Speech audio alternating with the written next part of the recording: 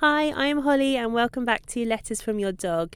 Today we are answering a question from one of our listeners, Kaylee, and it's a question about something that's pretty common. So it's about dogs that really want to jump up on you when you come home from work or when you have a guest come to the house.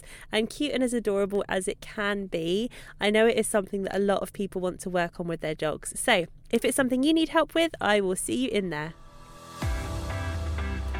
Parenting your much-loved dog is a relationship like no other. Our dogs are individuals and there is no one-size-fits-all when it comes to training. Hi, I'm Dr. Holly Tett, professional dog trainer and clinical psychologist, and each week on Letters from Your Dog, we'll look at understanding specific dog training questions and struggles from your dog's point of view. Thanks for being here. Let's get to the episode. Hi everybody and welcome back to the Letters from Your Dog podcast. If you are new, if you are old, that sounds rude, but if you're an existing listener, then everybody is very welcome. And today we are answering a question from one of our listeners, Kaylee.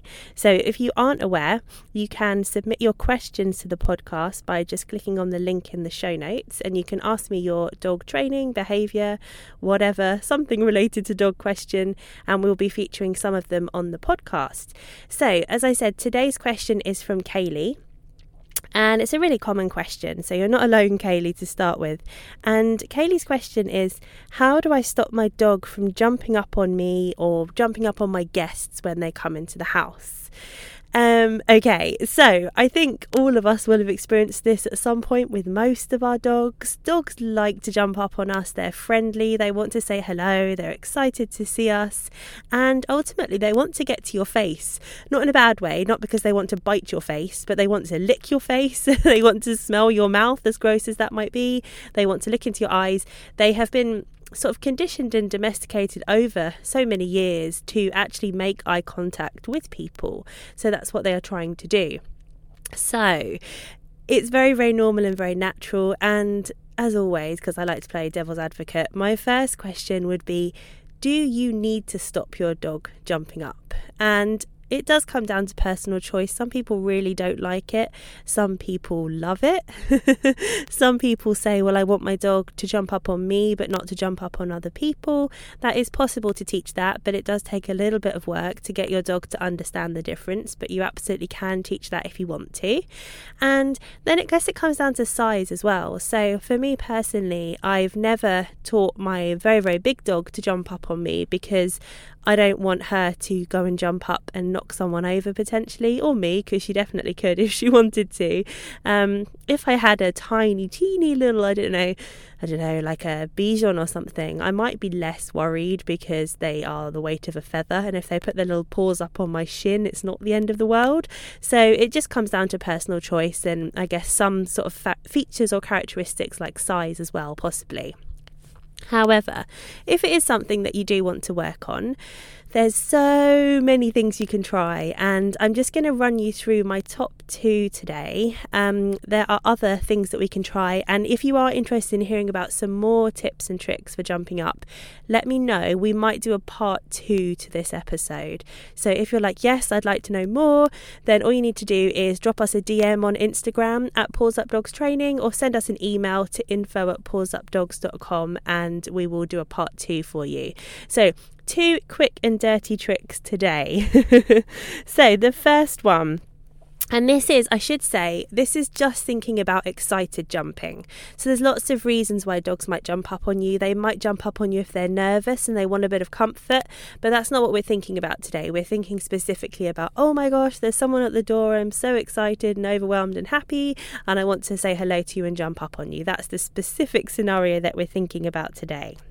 So my first 2 options for you, and you're going to know your dog as to which you think might be the most effective here.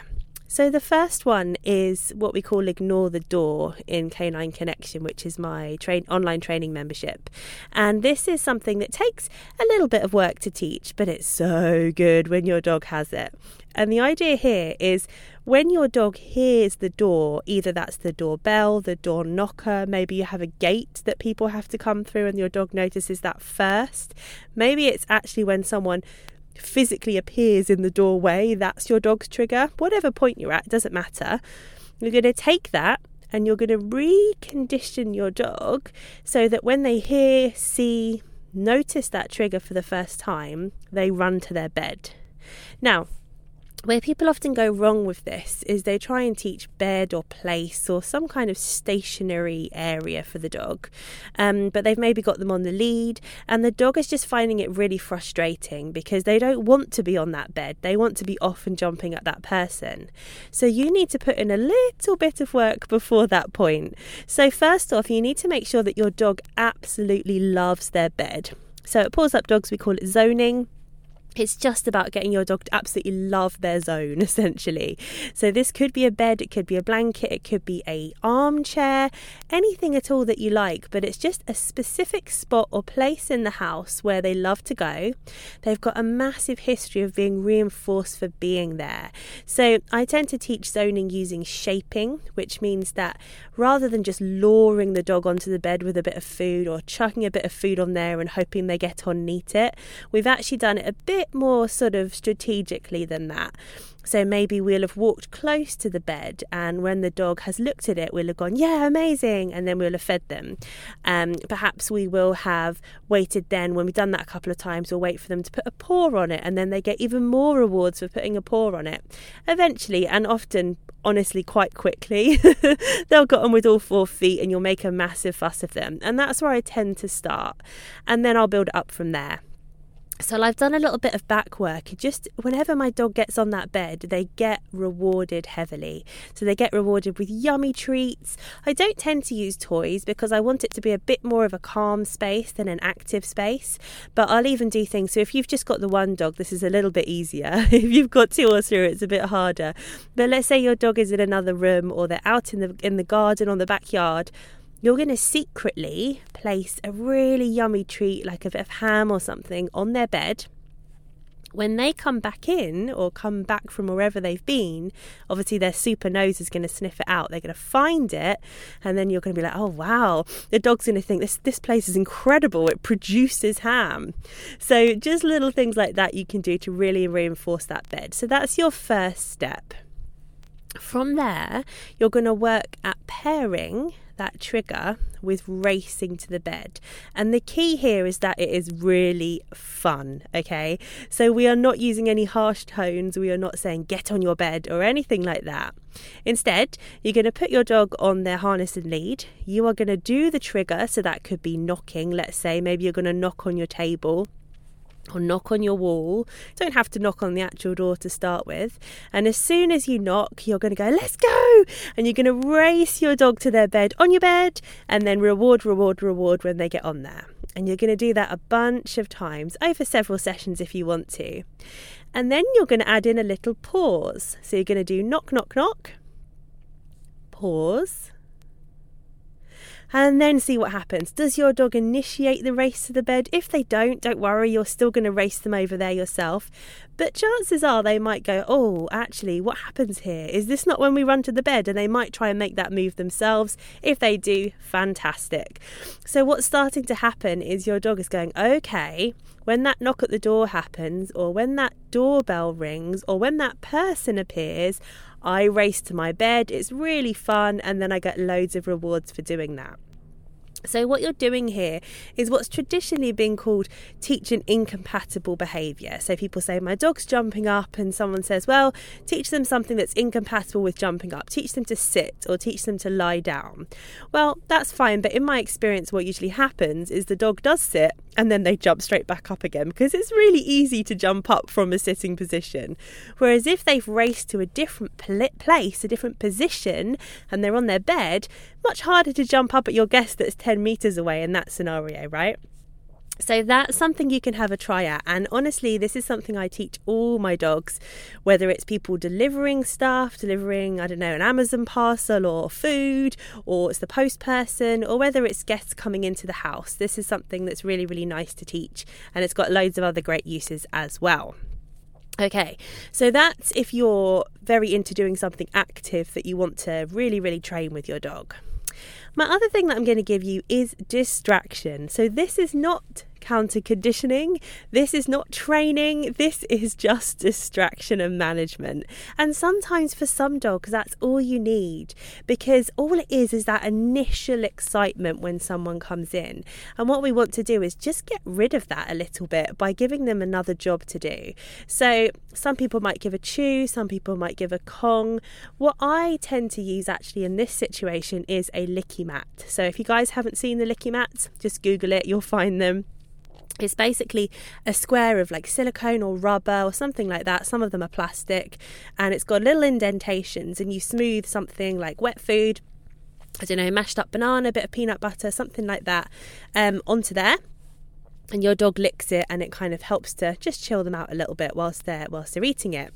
So what I would do is I would top up a licky mat. I would shove it in the freezer ahead of time when I have already staged this setup. So I know that my guest is arriving at 10 a.m. They've told me they're just about to come through the door.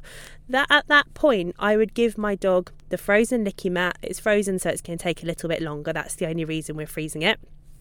Tell them to get on with that, and just see if your guest can then quietly come in the house, have a very quiet, low-key conversation. They're not really paying the dog much attention. The dog might look up, they might do a couple of barks possibly, but then hopefully they're going to go back to their licky mat. And as I said at the beginning, you know your dog, so you know whether that is going to keep your dog's attention or not. What I will say though is that one of my little dogs, who was very, very excited by people coming to the house, I didn't think that would work, and it actually did, and I was pleasantly surprised. So it's worth giving it a go for sure. And also, you're going to decide whether or not you have a barrier in place. So for some dogs, having something like a baby gate where they're eating on one side and the guest is on the other, that's very helpful.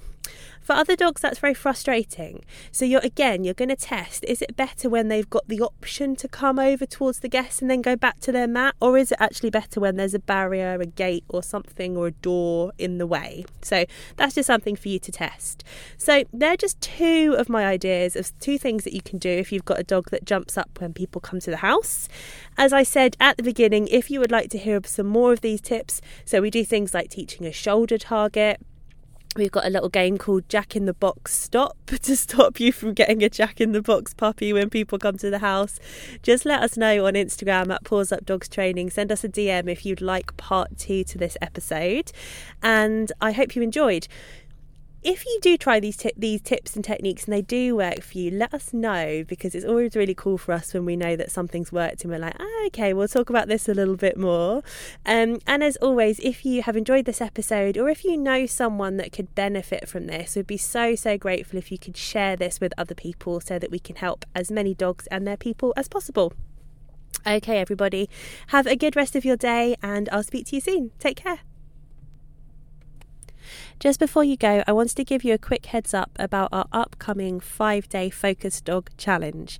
So if you have a dog that sometimes struggles a little bit to listen or to focus on you when there's distractions around, you've got a very normal dog for starters, but there are some things that we can do to help, and it's all about improving that connection out and about in the environment. So I'm going to put the link in the show notes if you would like to join us for the 5-day Focus Dog Challenge. It starts on the 28th of February 2022, and you are very welcome. It's very easy, very actionable, just a couple of little training games each day that you can do with your dog. And every single time we do this challenge, people are like, oh my gosh, the focus has improved so much in 5 days. So if you would like to join us, just click the link in the show notes and I will see you in there. Take care.